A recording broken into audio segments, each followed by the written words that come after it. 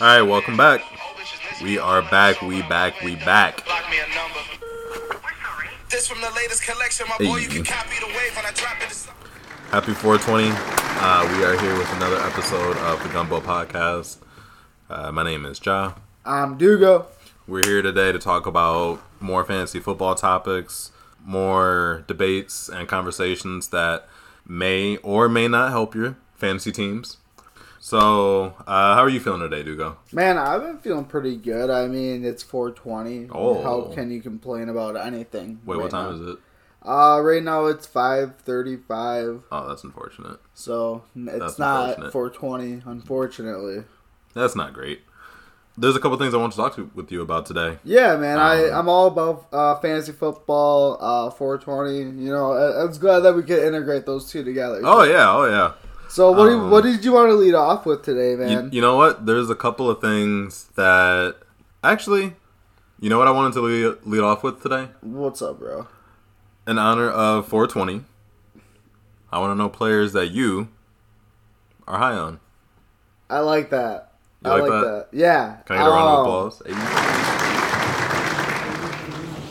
Yeah, so, you know, a couple people that I'm high on, I'd say Jonathan Taylor and Elijah Moore. Okay. So, the reason why I'm high on both these guys, just to start out with, both of them are really young. JT is 23, Elijah Moore is 22.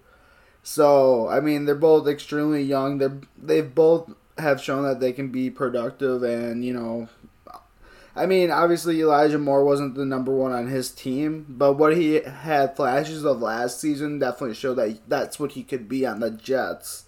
Okay. And JT, obviously, he put his stamp on the Colts offense and obviously the whole league this year. Oh, yeah. And I personally think this year wasn't like an anomaly. I think this guy is going to actually have a better year this upcoming year. You think he goes for 2,000 yards? Yeah, so last year he went for 18-11 rushing. That's damn close. I think he's going to go for around 21 this upcoming year. 2,100? Yeah. Would that beat Derrick Henry's record that he set a couple years ago? I'm not sure exactly, but I don't really... it's not really about the record. I just want to see him eclipse 2,000. You know, that's obviously what everyone really strives to do, and I think he's going to do it next year. Wow. And I think he's probably going to go for about 2,500 all-purpose yards. So last year he had 360 receiving yards and 2 touchdowns. So, you know, he wasn't a slouch in the backfield either receiving. Yeah. And I think that Matt Ryan, I think he's smarter. He likes to hit checkdowns a little more, I think. You know, Carson Wentz usually went for like more of like the deep balls. You know, trying to sprain his ankle and throw it to defender. Sprain both his ankles. In the same fucking play. Yeah, it was ridiculous, dude. Insane. But, you know, that's what he wanted to do out there. I mean, give the guy props, you know. But, no. So, Matt Ryan, I think he's going to have a little bit more composure. You know, just, I think it's going to be a lot more, like, checkdowns and stuff. I think it's going to be an offense revolved around JT. Really? And I think they're able to do it because of the offensive line that they have. And the fact that they have Michael Pittman on the outside who can block. I mean... When you look at their offenses, it's revolved around JT, it looks like. Quick question, and I guess this kind of strays off topic, but I know you're high on Jonathan Taylor next year. Are you high on Michael Pittman with Matt Ryan now? You know, I am, because I still see productivity there, and I see... you know, I don't have the Michael Pittman stats in front of me right now, but the thing that I think is going to be better for Michael Pittman is the ability to work off of play action. I mean, he was obviously able to do that last year with JT. Do you think Matt Ryan's just better at it? Yeah, I think he's more accurate, and I think he's going to be able to make smarter, more dependable reads. Okay. So, I think that just, in general, I think the offense just gets an uptick in productivity. What I like about Matt Ryan is he does have a history with Julio Jones of just, like, He used to target Julio like crazy. And he made sure that his primary weapon or his best receiving option got the ball. Right. I think he does the same with Michael Pittman. Absolutely. But what if the best receiving option actually ends up being JT as well? And, like, what if we see JT with, like, something crazy like 75 receptions or something at the end of the season. It's possible. I mean, that would be unreal. I would be down for that. I don't have him on my team, but I mean, I would trade just about my whole team to get him if I could. In terms of receiving, I mean, last year he saw 51 targets. He caught 40 of them. Yeah. Went for about 360. Yeah, I know adding another 30 so would be kind of a stretch, but I would love to see it. Yeah, a lot of dump-offs there, but, it's possible, especially with the extra game. Definitely. Speaking of running backs, though, there is one guy that I'm high on that I don't think a lot of people are talking about. Who's that? The guy that I'm high on actually used to be a fisherman. Oh, okay. So after he was a fisherman, he went and played semi-pro football. Okay. I don't want to stereotype or anything, but you're kind of giving me like Hunter Renfrow vibes because I know he's a little older. Are you talking Hunter Renfrow? Hunter Renfrow looks like he'd fit. Bro, he's a little older. I know he didn't go semi-professional. I know he went to Clemson. Alright, so no, I'm not talking about Hunter Renfrow. I'm talking about Dearness Johnson, running back on the Cleveland Browns. Oh, okay, that makes more sense. Wait, he was a fisherman? He was a fisherman back in the day. What kind of fish was he fishing for? So he went undrafted, I think in the 2018 draft. He went to a New Orleans Saints minicamp. He didn't get signed, so he spent a lot of 2018 fishing for mahi-mahi. He was out in the Key West, I think with like one of his buddies or something. Dang, so he's probably just training all day doing that and fishing. Just working and fishing, man. That's a peaceful life. That's a great life. That's crazy. And he was definitely smoking, probably. Yeah, I mean, if you out in Key West, bro. That's amazing. Good for him. But and now, I mean, go ahead. Yeah, say your piece about him. Why do you like him? Bro, he's had such a crazy journey. So after he did that fun fact on him, he went and signed with the Orlando Apollos. Yeah. That's a semi-pro league. It was in the Alliance of American Football. Okay. He went crazy, man. In 8 games, I think he had like 22 receptions for a couple hundred yards. He ran for like 300-400 yards in a few games. So he just popped off. Where'd he go to college? So he went to South Florida. Okay. He went to South Florida. He's from Florida. And, I mean, if you've seen him play, he has a pretty stocky build. Yeah. I sound crazy because I feel like every show I'm talking about someone's height or weight or whatever you want to call it. But he's 5'10", 208. So he's a heavy guy to bring down. He always falls forward, and a fun fact about him... Wait. Oh, go ahead. Yeah, what's your fun fact? My fun fact about him is that throughout his NFL career, so later, obviously, he signs with the Cleveland Browns... Over his NFL career, he has had about 137 rush attempts. Yeah. So that's over like the last 3 years, I think. His career average is 5.2 yards a rush. Mm-hmm. Which is really impressive. Mm-hmm. 137 rush attempts, and he averages over 5 yards a gain. Sure does. That's insane. Can I say who he kind of reminds me of a prospect coming out of college right now? Who? Jerome Ford. He's 5'11" and 211, I think. And he out of Cincinnati, he was actually averaging about 6 yards a carry coming out of Cincinnati. So I mean, just can I ask you something about Jerome Ford? Yeah, go ahead. So, did he start at Cincinnati or did he play for a different school? No, so coming out of high school, he actually went to Alabama. Mm-hmm. And he went there, and I mean, he obviously just got buried in the depth chart. And if you follow his story or anything like that, he did some interviews, and he said that it just didn't seem like much of a fit for him. And I mean, I'm not sure exactly what that all entails or anything like that. He didn't get starting time. It very well could have been that, but I mean, he did get playing time early in seasons and stuff, but I don't know what the disconnection was. Obviously, he had Najee Harris and a lot of other backs there in front of him. Yeah. But 2019, I think Jacobs was there. Or 2018, Jacobs was there. And then he got drafted in 19. I think so. But I don't know if he was there while Jacobs was there at all. I knew he had Najee Harris. Obviously, Brian Robinson. You know, just stuff like that. And obviously, he just got buried. So, like, he went to Cincinnati, where they were actually recruiting him out of high school as well. Mm-hmm. And yeah, he went there, meshed straight away. I don't know. I think he started right away, and he just popped off. But I mean, I could be wrong too. But I mean, he went there and he made an impact right away. Yeah. And I mean, he was their workhorse this year. Well, they went and were the number 4 ranked team in the nation. Yeah. And I mean, if you can be a bell cow on the number 4 ranked team in the nation, and you can be a receiving back like he showed he could be in high school, I just think all of those tools and like you said, the traits, I mean, they're hard to bring down. And if you can get someone who can catch balls consistently, which I believe Jerome Ford can. Jerome Ford can, yeah. You know, like, I just think these are all positive signs of someone who, you know, like, he got to a smaller school, and, I mean, yeah, they went and popped off, and, I mean, even then, his name wasn't really associated all that much. It was typically, like, the Desmond Ritters, you know, Sauce Gardner, like, all these people. You don't really talk about Jerome Ford, but he was the bell cow of that offense. Do you think that he emerges from this class as one of the best running backs a couple years down the line? I do, man. Like, I know that you're really high on, like, some of these people, like, obviously we're both really... I like Isaiah Spiller more than I like Jerome Ford. See, and that's...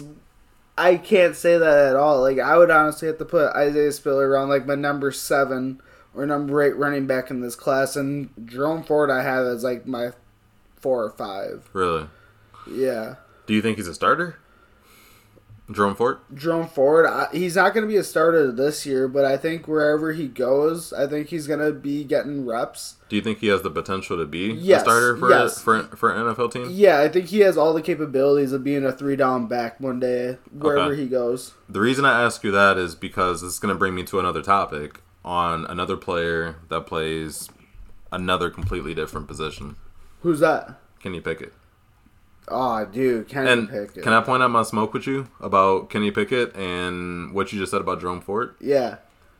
Jerome Ford played for Alabama in 2018 and in 2019. Yeah. He obviously didn't get reps. He didn't get play time. He just couldn't move up the depth chart. Mm-hmm.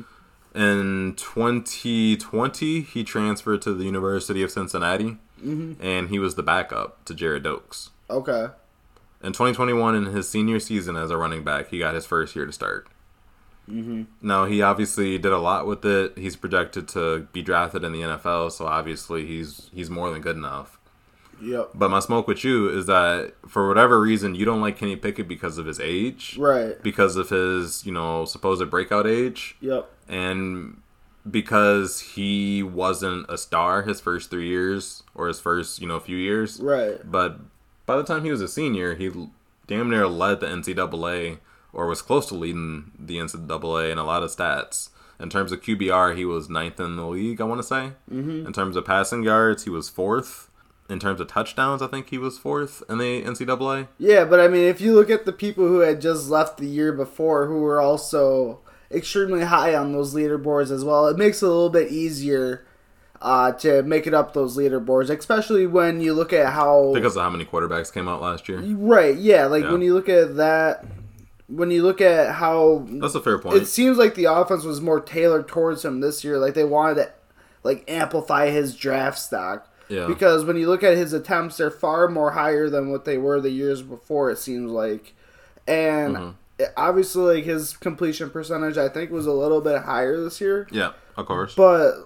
I mean, I think it was more the repetitions that really helped out his stock this year rather than, I don't know, I didn't really like his play all that much. It seemed like he was never really comfortable in the pocket. When I was seeing him, do his shit, he just didn't have his feet set. He was running out of clean pockets. He was rushing and getting sacked. There's some things that I just don't like about him, which obviously you can coach out of him at an NFL level. Mm-hmm. But, I mean, when you're 23 going on 24 going into the NFL, at that point, man, I could think about taking this guy, if I'm an NFL GM, maybe in, the 3rd, dude. Personally. So I disagree with you on a couple of those things, and I'm gonna explain what those are. Yeah, go ahead, man. Yeah. So my thing about quarterback compared to, let's say, wide receiver, let's say running back, we could even throw tight end in there. Mm-hmm. Is that to be a quarterback, a starting quarterback in the NFL, means that you are the apple of that team's eye. Mm-hmm. There's a lot less competition at your position than there is if you're a running back, if you're a wide receiver, if you're a tight end. Mm-hmm. So if Kenny Pickett gets drafted in the first round like he's projected to, he's going to go to a team in which he's the apple of their eye. He's the franchise. He's the billion-dollar boy. If that happens, and he's not like scratching and fighting his way up the charts or up the board, for the coach, right, and he's just penciled in as the starter, if you're good, you're good. Right. You feel me? So, like, with running back, you can be good, but if you're not great, you're not a 3-down back. Mm-hmm. You can be good. Like, Jerome Ford is good. I don't know if he's great or elite. Kenny Pickett, he's good, and that's enough to get him starting reps and to give him a job for 3 to 4 years or however long of his rookie contract that team is committed to him. We see a lot of that every year. We see a lot of quarterbacks like a Jimmy Garoppolo, like a Carson Wentz. We just saw Geno Smith sign with the Seahawks, Drew Lock. You don't have to be great to have a starting job. Look at Jared Goff. Look at Kirk Cousins. Mm-hmm. Look at Baker Mayfield even. You don't have to be elite or great to be a staple of someone's team and to get opportunity year after year after year. Sure. Well, I mean, my biggest gripe with him is just at the end of the day, I just don't see a lot of fantasy value in him. Just because I don't see him being really close to, like, the top, like, 12, honestly, in, like, quarterbacks. Do you see fantasy value in Kirk Cousins? Not necessarily. I mean, like, I like the fact that he's a decent quarterback. Like, he throws the hell out of the ball, which is cool. But at the end of the day, he's a Viking. And so, with that, I see no value. As a Packer fan, I agree with you on that. But in terms of fantasy, I mean, my man was QB11 the last 2 years in a row.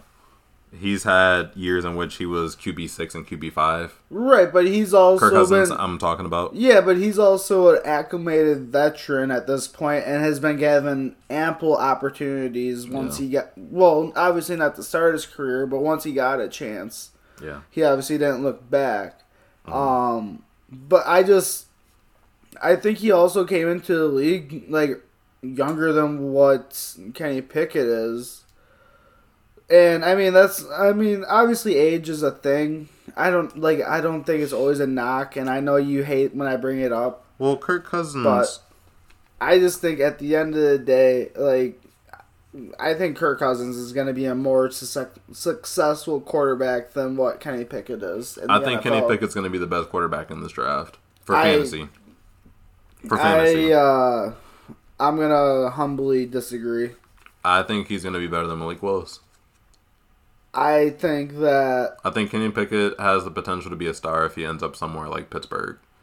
I think that Kenny Pickett is going to be the 4th best quarterback out of this draft. And this is supposed to be a pretty lackluster draft of quarterbacks. Mm-hmm. And for somehow they just all got hyped up like the last month. For some reason. Yeah. Like everyone projected too. Like everyone projected like all these quarterbacks suck. Like no one's going to be going in the first. Yeah. And then somehow everyone's just like, oh yeah, everyone's great. Mm-hmm. Like, dude. Well, you could draft someone who could be a better starter than you could trade for someone who could be a better starter and you're trading less capital. Mm-hmm. Like, yeah, you're taking on a little more cap, but Jesus Christ. Like, some of these teams are stupid. So what I'll say is that Justin Herbert coming into the league was very underrated. If you remember 2020 he got drafted in? Something like that. 2020 he was drafted. Coming into the league, Justin Herbert was underrated. Guys like Tua went above him in drafts. Joe Burrow went above him in drafts. Trevor Lawrence went above him in drafts. Trevor Lawrence was 2021. Was in a different draft. My bad.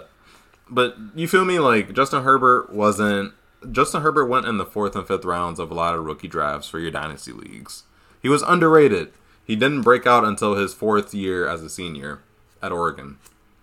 Now, towards the beginning of his career, obviously his stats were pretty light when he was at Oregon.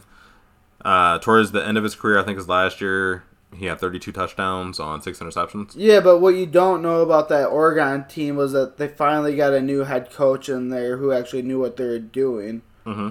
And with that, I mean, that coach is now at Miami. Yeah. He just got Christian or Cristobal or something like that is his name. Mm-hmm. But, I mean, he was a really good coach for Justin Herbert, I think, too. Yeah. And so I think that really helped with his development. And I can't really say what Pitt's coach's name is or anything like that. But one thing I know is that the Pac-12 is a better conference than the ACC when it comes to football. Yeah. And I would rather have my quarterback coming out of the Pac-12. Pat Narduzzi is the coach for the I University have of Pittsburgh. no clue who the hell that is. But, I mean, like, that's obviously not a knock. Like, the head coach isn't always a knock, but I just think what he was able to do, like, Justin Herbert was able to lead them to the Rose Bowl and beat the Badgers. Mm-hmm. And you look at who is coming into the draft this year, you have, from the Badgers defense, like, Leo Chanel, who, I mean, Justin Herbert ran over a couple times in that game. Mm-hmm. I mean, there was a couple beasts on the Badgers that year, and Justin Herbert made it look easy, honestly. And so I kind of knew at that point he was going to be a star. Yeah. I mean, that's just someone who pays attention and stuff. I don't know, man. Like, he just looked really good. His size is stupid. Like, I wanted every reason to shit on him during that game, but what he showed me was... So, if you look back at not Justin Herbert, but if you look back at Kenny Pickett, and I'm sorry to go so long about Kenny Pickett. So, if you look back at Kenny Pickett's season last year, I mean, he obviously bet on himself and he won. Sure. He kind of decided that, I'm going to go back to college one more year, see if I can do this. Maybe I can boost my draft stock, and maybe I can make this a real career. For sure, man. I don't, like, just at the end of the day... He did it. He popped out and he did it. And that's something that I respect, just, like, as a man. Yeah. But beyond that, too, like, I want my quarterback to have a level of maturity coming into the league. Sure. I don't think that's a negative thing to have. Yeah, he played an extra year in college, but he's also going to come in more refined. He has more coaching under his belt. Yep. He's a little bit more mature, so he's ready to lead an organization. Yeah, that's what a lot of people were saying about, like, the Brady Quinns and all those other people that I understand that. That were coming out old and whatnot. But yeah, let's bet on another kid who's doing the same thing. I think that the fact that the most negative thing about his profile was his hands, his hand size.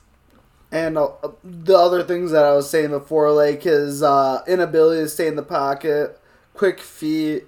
One thing he is good at is checking down when he's in bad situations, but it's not always guaranteed that the check down is going to get positive yards. Let's just say that. I don't know, man. He has good structure. I think his form is actually not terrible. I just wish he would twist more, have more torque. I know I'm not a quarterback, so what I say obviously doesn't mean shit. Mm-hmm. But when he throws, he seems to throw with more of his arm as opposed to his body. Yeah. But the thing with him is, like, he still has good mechanics. He keeps his feet and shoulders square. He isn't very idle on his feet. He does navigate the pocket a lot. But at the end of the day, it worked in his favor. Last year, once again, 4th in the NCAA in touchdowns and yards, 9th in QBR, which means not only is he filling the stat sheets with 400, 500-yard games and a bunch of touchdowns, but he's being efficient by also not throwing turnovers. He has a high completion percentage. He's probably completing 67, 68% of his passes. QBR encapsulates all of those things that determines whether or not you're actually playing well or if you're just filling the stat sheet.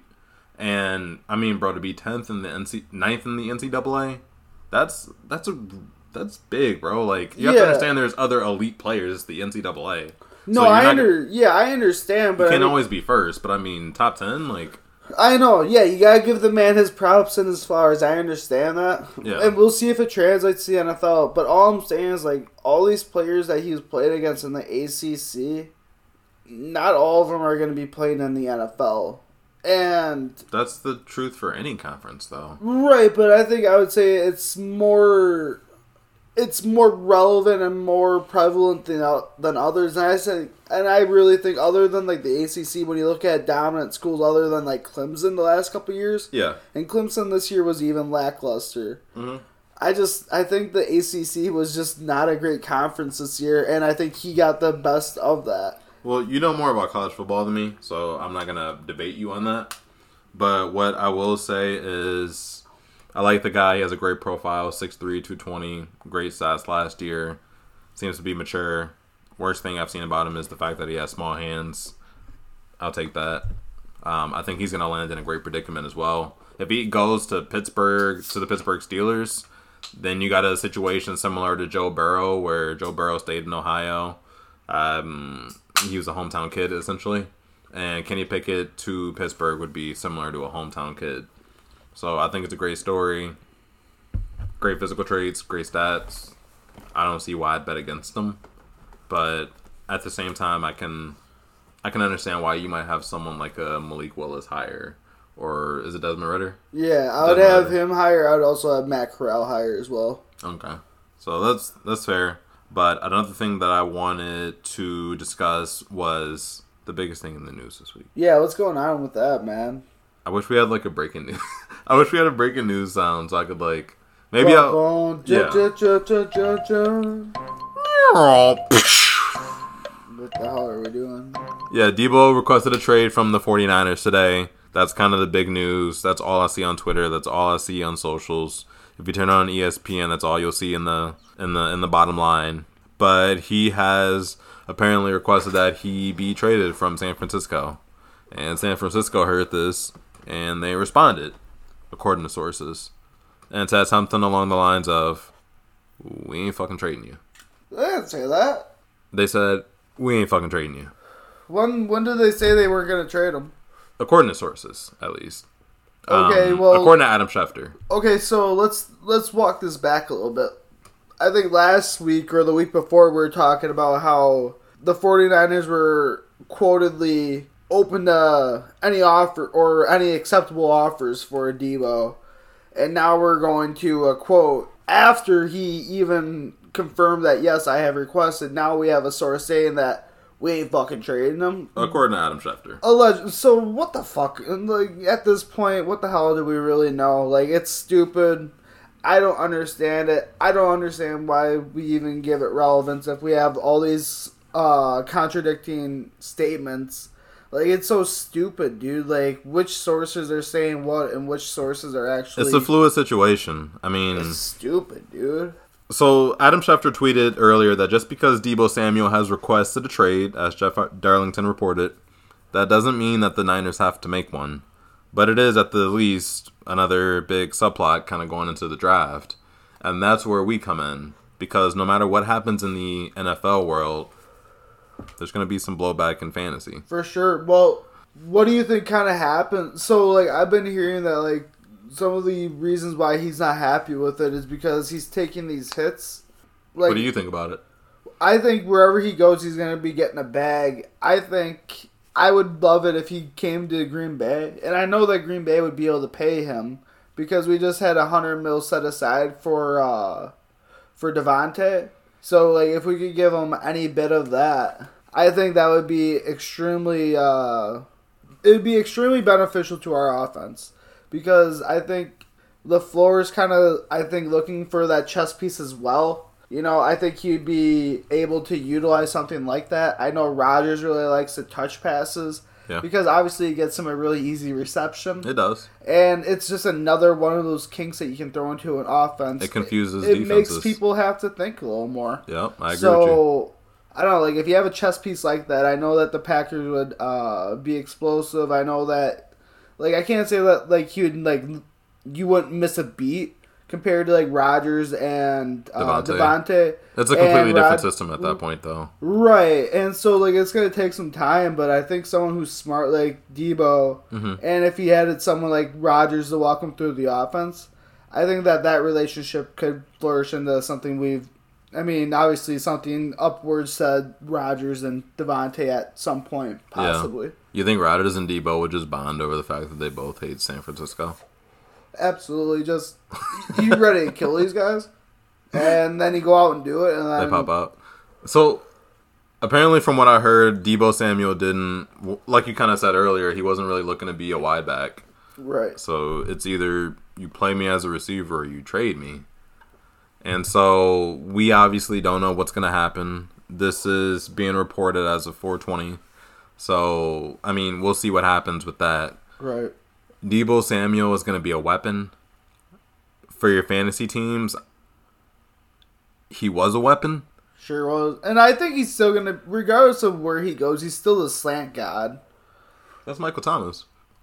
Bro, Michael Thomas hasn't been around the last couple of years, so I think he's lost his title until proven otherwise again.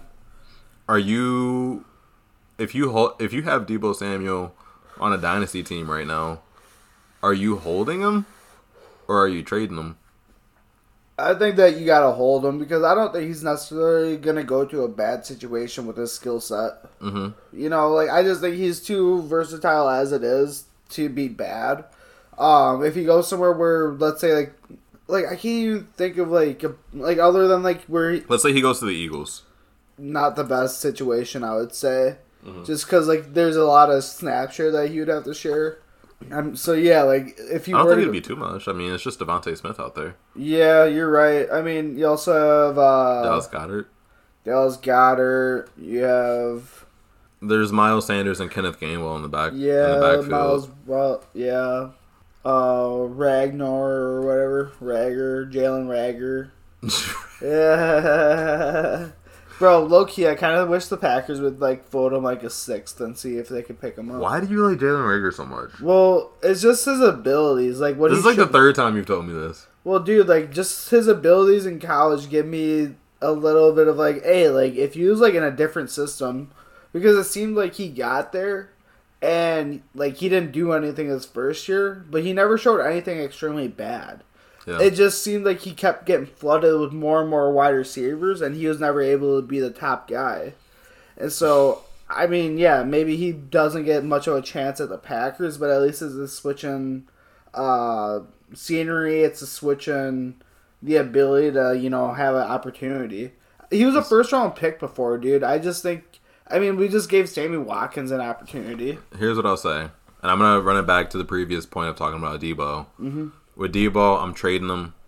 Regardless of even if he stayed in San Francisco, I think that a lot of his value came from just the amount of touches that he got. Sure, and being able to rush the ball. He was able to rush the ball and get rushing yards that way and get more scoring opportunities that way. So you're telling me basically if someone isn't paying attention, if you're able to swoop a couple first and someone out, another value. Bro. If somebody is willing to offer you 2 firsts for Deebo, for shit, you could definitely get 1, but 2, I'm doing it because I think that regardless, the way he scored fantasy points last year wasn't very sustainable. Okay. I know he started the season, I think he was running the ball like 6% of the time or something like that. By the time the middle of the season came around, he was running the ball more than 20% of the time. That more than 20% of his touches were rushing plays. So I think that that's something that you have to keep in mind. And I think that if he goes to a position in which he's just strictly a wide receiver, he's still going to be effective. You can still dump screens off to him. You can get him on slants, call him slant boy, whatever. Yeah. And you can hit him down the field. But I think that also last year is probably going to be a career year for him. Probably. And you could trade up in a deep receiver class. If someone's willing to offer you a 3 or a 4 or a 5... you can go get yourself a Drake London or a Treylon Burks. Facts. That potentially could play somewhat of a similar role, at least just have that physical advantage if that's what you're into. Mm-hmm. And then you can sustain that for a lot longer than I think Deebo has left. Yeah, like, what if they trade someone, or trade him to someone like, let's say, the Jets, and they got, like, the 10th, and then they went out and got, like, Garrett Wilson. Like, that'd be crazy, dude. So in fantasy, if you trade him for a first, you can still go get a productive receiver in his place and have profits left over to worst case maybe hit again if you bust, if you miss out on your 2022 pick. Yeah. Draft again in 2023 and see what happens. Or if you hit, you can go get another first round talent on your team. Right. And turn for a Deebo Samuel who, as you could probably predict, is going to see less touches from here moving forward, as opposed to what he saw last year. That's fair. His value is never going to be what it was. And also with his injury concerns, I know he got hurt during his rookie year. True. Missed a lot of his sophomore year. Last year was the first year fully healthy in his 3 seasons. And even then, like, there's concerns of him being banged up and banged up and playing. Yeah. So it's like, how long is this going to be good for? Right, and you know that he's just trying to get a bag too, so, I mean, obviously they offered him like a really big contract, I guess. But yeah, like he's obviously trying to get the most out of his money, and I don't think he's as he should. And I don't think he's shying away from rushing the ball or anything. Like if he does, he just wants to get paid for it. You know, which he should. Yeah, because he's just taking those extra hits, and more power to him for that. Yeah. But yeah, man, like he's just kind of like you say, like injuries maybe have some scares coming up in the near future, but. I mean, nothing too prevalent right now, so I think you gotta treat it like, hey, he is healthy. So I don't know. I think wherever he goes, I think I would keep him. I would buy him if he, depending on the landing spot that he goes on, like if he gets traded somewhere, or even shit, if he stays on the 49ers, I'd probably buy him. I really like him. But, like, I'm not going to overpay for him just because I know that, like you had said, we could have just saw, like, his peak season. True. But I think he's still going to be, like, a top 15 wide receiver throughout, like, the next few years. And that's someone I would love to have on my team. Yeah, I think it's an even trade either way. But I think that right now is when you would get peak value for him. Right, for sure. Yeah, you could probably swoop, like quite possibly 2 firsts, like a first this year or next year. Yeah. Something like that, or like a first, second, something like that, something of value. Another reason to keep an eye on the actual NFL trade of Deebo Samuel going to a different team is because right now in the first round, there's a lot of bad landing spots. There's a lot of landmines for these incoming talented receivers. Right. Like, realistically, we don't want a receiver on the Jets. Dude, I mean... Yeah, it depends on, like, the style of receiver. I mean, I have Elijah Moore myself, and I don't mind that at all. One thing that I'm a little afraid of, though, is I've been seeing some people mocking Garrett Wilson to the Falcons. Or the Commanders. And I just feel sorry for them if they were to go there. That's going to happen to 2 good receivers. Yeah, it's... Well, I would hope that the Commanders would go, like, offensive line or something. I hope that they don't ruin either of those landing spots, or... ruin a landing spot for a receiver. Don't forget about the Giants and the Bears. Yuck. Well, the Bears I don't think are going to go out unless... Well, the Bears, they don't have a first-round pick. True. No, they don't. They traded it for Justin Fields last year, you're right. So, I mean, like, unless, like, they trade up and try to get one. Do you want to hear the teams in the top 20? Yeah, rattle them off for me quick. I'll run them off. There's a lot of teams with 2 picks. Jacksonville, Detroit, Houston, New York Jets, New York Giants, Carolina Panthers, Atlanta Falcons, Seattle Seahawks, Washington Commanders, Minnesota Vikings, Houston Texans again, Baltimore Ravens, Philadelphia Eagles, New Orleans Saints, Los Angeles Chargers, and the Steelers at 20. There are 3 teams I want my receiver going to in that top 20. Yeah, it's not great. And all these people that a lot of, fantasy folks are hyping up, such as a Garrett Wilson, such as the Drake London, all these people who are saying that these receivers have the highest upside in terms of the actual NFL draft capital, they're going to go to shitty landing spots. Yeah, it's not great. I mean, like, one place I could possibly fathom a receiver going to, even though I would probably hate it, it would probably be the Texans. Just because I do have some sort of hope with Dougie Mills with getting them the ball. Dougie. And, I mean, yes, you have Brandon Cooks that they just signed to a longer-term deal. But I think if you were to have someone playing second fiddle down there, I think that would be a really, really good... I think that would be a good landing spot for someone. Just like to... I don't know. Like, you would step in as the number 2 regardless. And... I don't know, man. You'd be chilling. So I think that would be a decent landing spot. Dougie Mills? Yeah. I like that. And they have Brandon Cooks there, too. Like, yeah, man. So I just think if you can play second fiddle there, you can still average probably... You could probably get like 75, 80 targets this year, at least. From your boy? At least, from Dougie Mills. See, that's the thing, too. It's very possible because the Texans have a bad defense. So they're going to throw the ball a lot. Yeah, playing from behind and whatnot. They're going to play from behind, and they actually believe in Davis Mills. I think that this dude could be the future. Right.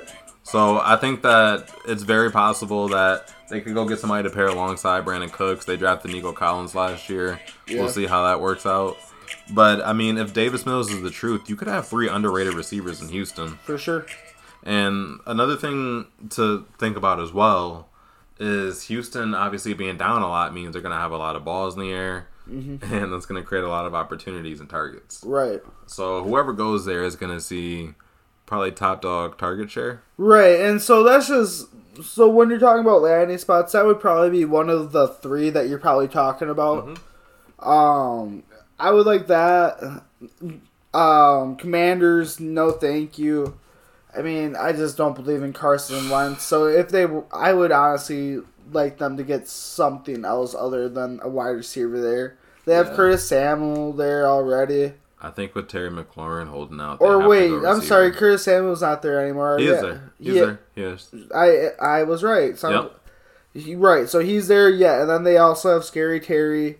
I just think they're kind of set with wide receiver right now. They don't really need like a third weapon. They need, a lot of other things to go right for them. I think they are surefire to get a wide receiver first round. Because regardless, you need to pair somebody with Terry because Terry hasn't been... Like, Terry's a really good receiver. But you just said they have Curtis Samuel, too. Bro, Curtis Samuel was hurt half of last year. Yeah, but he's not going to be guaranteed hurt all of this year. But he's never been a top-end receiver. He's like a gadget guy. Bro. He's a gadget guy. He's a smaller, like, Debo to an extent. But, I think that you could go get a Garrett Wilson or a top-end elite wide receiver to pair alongside Terry, and that helps you when you have a quarterback like a Carson Wentz or... you could even say backup for who? Taylor Heineke. Yeah. You want to have the best of the best when it comes to receiving options and weapons. Right. I don't think it's far-fetched that the Commanders draft a running back this year, man. Well, I don't think they're going to draft that running back with their number 11 overall. No, God, no. But second round, I could definitely see them taking like a Kenneth Walker or a Breece Hall if they're available. I think they do it, man. I think Rivera loves a rushing offense. The way he was the catalyst to Christian McCaffrey. So you know that he loves kind of ground and pound football. Play good defense, run the ball well, quarterback don't make mistakes. That's the school and culture minimize he's from. it. So I don't think it's too far-fetched that dude sees a Breece Hall or a Kenneth Walker in the draft available to him at the second round. And now you have a two-headed backfield with Antonio Gibson and J.D. McKissick. Bro, you can do whatever you want on the ground. Yeah, because you have that the receiving ability of CMC. You have the downhill ability of going like with Breece Hall maybe. Well, and you also have Antonio Gibson who you could definitely utilize more in like power situations for sure.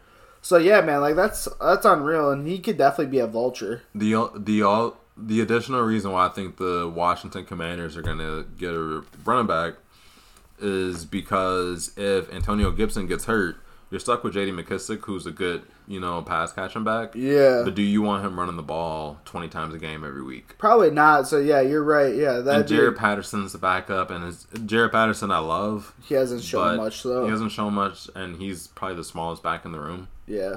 So I think that they're gonna go and get a guy in the draft who can, at minimum, serve that backup role, but ideally would be someone who could come in and get reps from year one. Mm-hmm. So if I have Antonio Gibson, yeah, I'm selling right now. That's fair. Completely irrelevant. I know we didn't even mention his name earlier, but if I got Antonio Gibson, I'm selling him this week. That's fair. This week. You did. I did. I got the second pick in the draft. That's a flex. I did not want to trade either my 4 or my 10th for him, so that's kind of a flex that you got a second for him. I got the second pick in the first round, 1v1 for Antonio Gibson. Good for you, man. And I'm pretty happy about that. My team sucks, so I need early draft capital. What are you thinking about getting with that 1-2? I'm debating Kenneth Walker or Traylon Burks. Mm-hmm. Kenneth Walker, if he ends up somewhere like the Buffalo Bills. If Packers, he goes to the Buffalo Bills, Chiefs. If Kenneth Walker ends up, even on Chicago, because David Montgomery's in a contract year. They got Khalil Herbert in the backfield, but yeah, Kenneth Walker could step in, and Chicago always is good for a good running back. Yeah. Matt Forte, Montgomery, like yada yada, list kind of goes on with them. Yeah. But there's a lot of good landing spots for those backs, and we could easily see, let's say, Breece Hall ends up somewhere like Los Angeles. Right. Where he's splitting snap share with a PPR style back like Austin Eckler. Mm-hmm. So that kind of splits everyone different ways because he's not going to get that workload, or he's going to have a limited upside because he's not catching passes. Yeah. They have a guy for that already. And we can see a Breece Hall, or I'm sorry, not Breece Hall, but we could see a Kenneth Walker end up somewhere like a Houston. He can end up somewhere like the Dolphins. Mm-hmm. He can end up somewhere like the Bills. Right.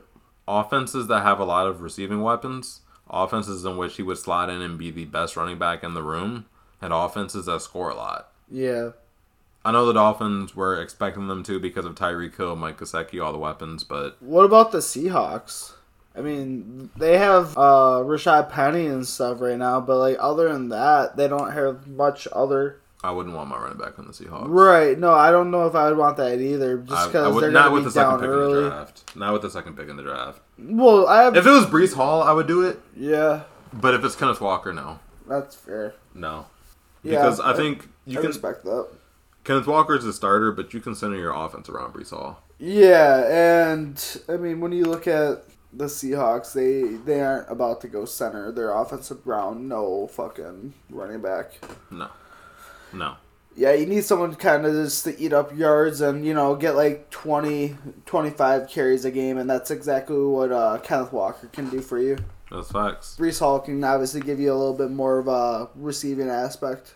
And then I guess I don't want to talk about it too long, but Traylon Burks is also there. Yeah. And because of the recent Deebo Samuel drama, Deebo coming out saying, yo, I don't want to be a wide back. Right. But that's the exact same role that Traylon Burks played in college. So when he gets drafted to a team, that's a possibility. Right. What's the trend going to be like that? Or what is the trend going to be for wide receivers moving forward? Mm-hmm. I think this Deebo Samuel case is going to be influential not only for how GMs pay their receivers, but for how receivers conduct business.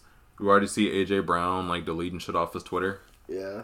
It's becoming a thing now. Right. So this is going to be extremely influential. And he's going against boy genius Kyle Shanahan and the Golden 49ers franchise. Facts. And if he comes out victorious on the other side of this, I don't foresee a lot of receivers getting ran like running backs. No. But also number 1 or number 2 options in the receiving game within their first 4 years. And then when you get to the time to negotiate a second contract, they pretty much ran you into the ground already. Right.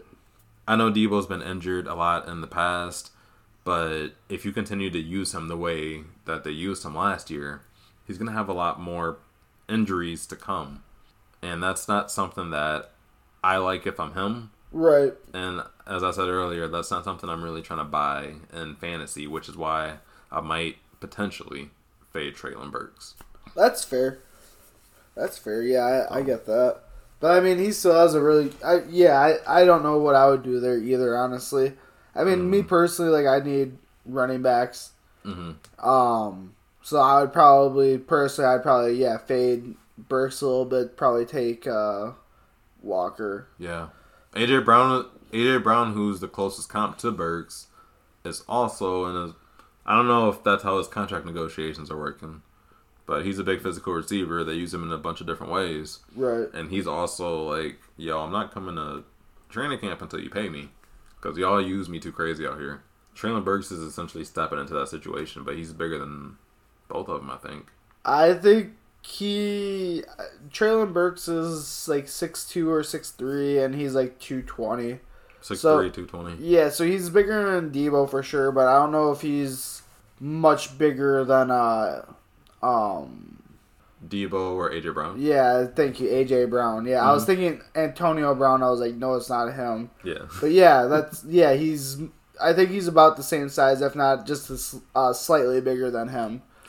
But if you could utilize him like a Deebo, especially early, shoot, man, obviously you might be in the same situation 4 years down the road having to pay someone early, but you never know what the market's going to be like or where the cap's going to be in 4 years. Actually, speaking of tall receivers getting paid, Alan Lazard just signed a tender to come back to the Packers. He did finally sign it? He signed it. Good shit. So he's gonna come back. He signed a deal for like $2 million. Good stuff. Good for him. He's obviously, like I said earlier, a big receiver. Dude, yo, Alan Lazard's 6'5". Yeah, dude, he's a lot bigger than what people really project. I didn't know that. Yeah, he's 6'5", like 220. Like he literally could like. That's he's why Drake London size. Yeah, that's why I didn't want like all these people like in the beginning of like the draft process. They're like, oh, Drake London would be perfect. It's like, bitch, we already got one. I told you, but do you think Drake London runs better routes than Alan Lazard? Not necessarily. No.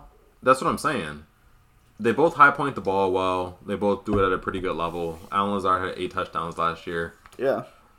I don't get the hype on Drake London because if we're already talking about separation issues, and we have countless scenarios of receivers who come in with similar profiles to him. Yeah. J.J. Arcega-Whiteside, obviously Alan Lazard. Yeah. Colin Johnson. You think about these big, tall receivers that have quote-unquote high catch points, but maybe they can't separate or run a route super well. When do they really succeed? Like, Mike Evans is a freak.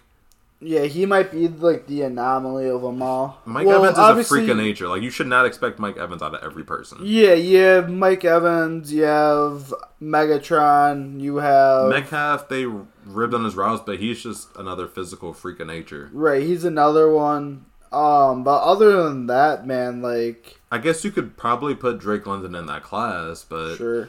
If you're going to But he's slower than all those guys.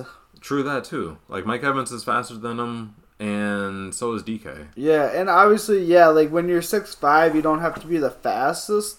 But, I mean, then you're kind of talking about, like, a lower mid receiver like a Michael Pittman. Dude. And I would not spend a first on Michael Pittman. All these people are talking about separation stats, and they're saying how not important it is because it matters who your quarterback is, or if you're good enough, you don't need separation. Yeah. Bro, I think the most astounding case was from, like, Devontae Parker or somebody who had, like, no separation, but when targeted, you know, one of those dumbass fantasy stats. It's yeah, and I remember hearing about someone, and they're talking about, like, how they're just, like, the most, like, Devontae Parker is, like, almost, like, the most, like, natural-born athlete in, like, the league. Yeah. Because, like, he's just able to go up and get stuff like that, like, people don't expect. But even so, like, Devontae is so far... He's always been so far from the elite when it comes to wide receivers. Right, and he's always been hurt as well. When you're drafting Drake London, you're being asked to spend the 4th or 5th pick in your first round of your rookie drafts. Mm-hmm.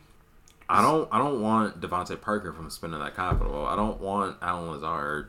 Mm-hmm. I don't want Colin Johnson. Right. But because he went to USC, like, he gets a little bit more clout and... You know what I mean? Doesn't like, deserve it, yeah. He played basketball. Oh, wow. Bro, so did fucking... Who's the dude on the Colts? Michael Pittman? No, the tight end. Mo Alley Cox. Mo Alley Cox played basketball in high school, and, like, he's very athletic, but he's also never done anything crazy, at least. Like, right, yeah. Or in fantasy, which is what we care about, so... That's my little spiel on Drake London, whatever. Alan Lazard, the reason I brought his name up is because we also signed Sammy Watkins as a Packer fan. Yeah, dude, that's crazy, man. I'm excited about that, that signing. I don't know what I'm going to really expect from it. Mm-hmm. I think when you're looking at what the Packers are going to do, I think they still have an obvious need of drafting 1 or 2 wide receivers, at least for long-term use. Yeah. So, like, in, like, the first or second, whether it be... Or even like a first and like a third or second, mm-hmm. you know, whatever it may be. You make it work. But yeah, like I think they still spend at least like 2 picks early on a wide receiver, and then one later on like a speedster, like a John Mechie. No, John Mechie's gonna be gone in like the second or third, in like the NFL draft. Mm-hmm. But like on Traquan Thornton or Danny Gray. Something like that, or Valles Jones out of Tennessee, who we've touched on. Wow. You know, like someone like that, you know, like someone who gets you, because what those guys are elite at is separation. Wow. And so, if they can be elite in separating in college, you can at least translate some of that to the NFL. Mm-hmm. And all those guys are actually decent at, punt returning, kick returning, stuff like that, which the Packers also need. So they need some special teams help for sure. Sure do. For sure. What do you think Sammy Watkins does in that offense? Where do you rank him in terms of wide receiver 1, 2, 3, 4, not even startable? Well, I mean, on that offense, I think he's going to be the 2. So I think when you're thinking fantasy-wise, I think you could solidify him as either, if you're stretching for a 2, like on like a bye week or something, I think he could probably fill that. Otherwise, I think he could definitely be almost your everyday flex. I mean, okay. Let's just see how it goes, like during like the like if they were to play the last preseason game or how they integrate him basically. But I think in like week 1, like I think you'd be fine having him as like a flex. I think so too. I think that Sammy Watkins is going to be a consistent flex for like 6 weeks straight out of the season. Yeah. I obviously don't wish injury or anything like that on anyone, but I could see him getting hurt. Yeah, if you look at the track record, I mean, it typically happens around that. Yeah. Around like the middle of the season. Yeah. In Green Bay, like. But I mean, if you have Sammy Watkins with Aaron Rodgers, maybe he puts him through like the Porsche camera routine that Rodgers go through. Oh, where he throws up. Yeah, and all that stuff, and maybe that helps Sammy Watkins get all of his demons out of him, and maybe he never sees an injury ever again. Wow. Do you think Sammy Watkins listens to Juice WRLD? I don't know. Juice WRLD has a song called Demons. Do you think Sammy Watkins would enjoy that? I'm not going to go in on my music tastes right now, especially about Juice WRLD. Fair enough. But I don't know if he listens to him or not. I bet he's more of like a J. Cole guy because we saw that one Instagram post where he said the climb back. So is he climbing back in the Cole world by playing in Lambeau Field? I think he is. Yeah, it's a really good way to put it all together. Wow. Way to put it all together.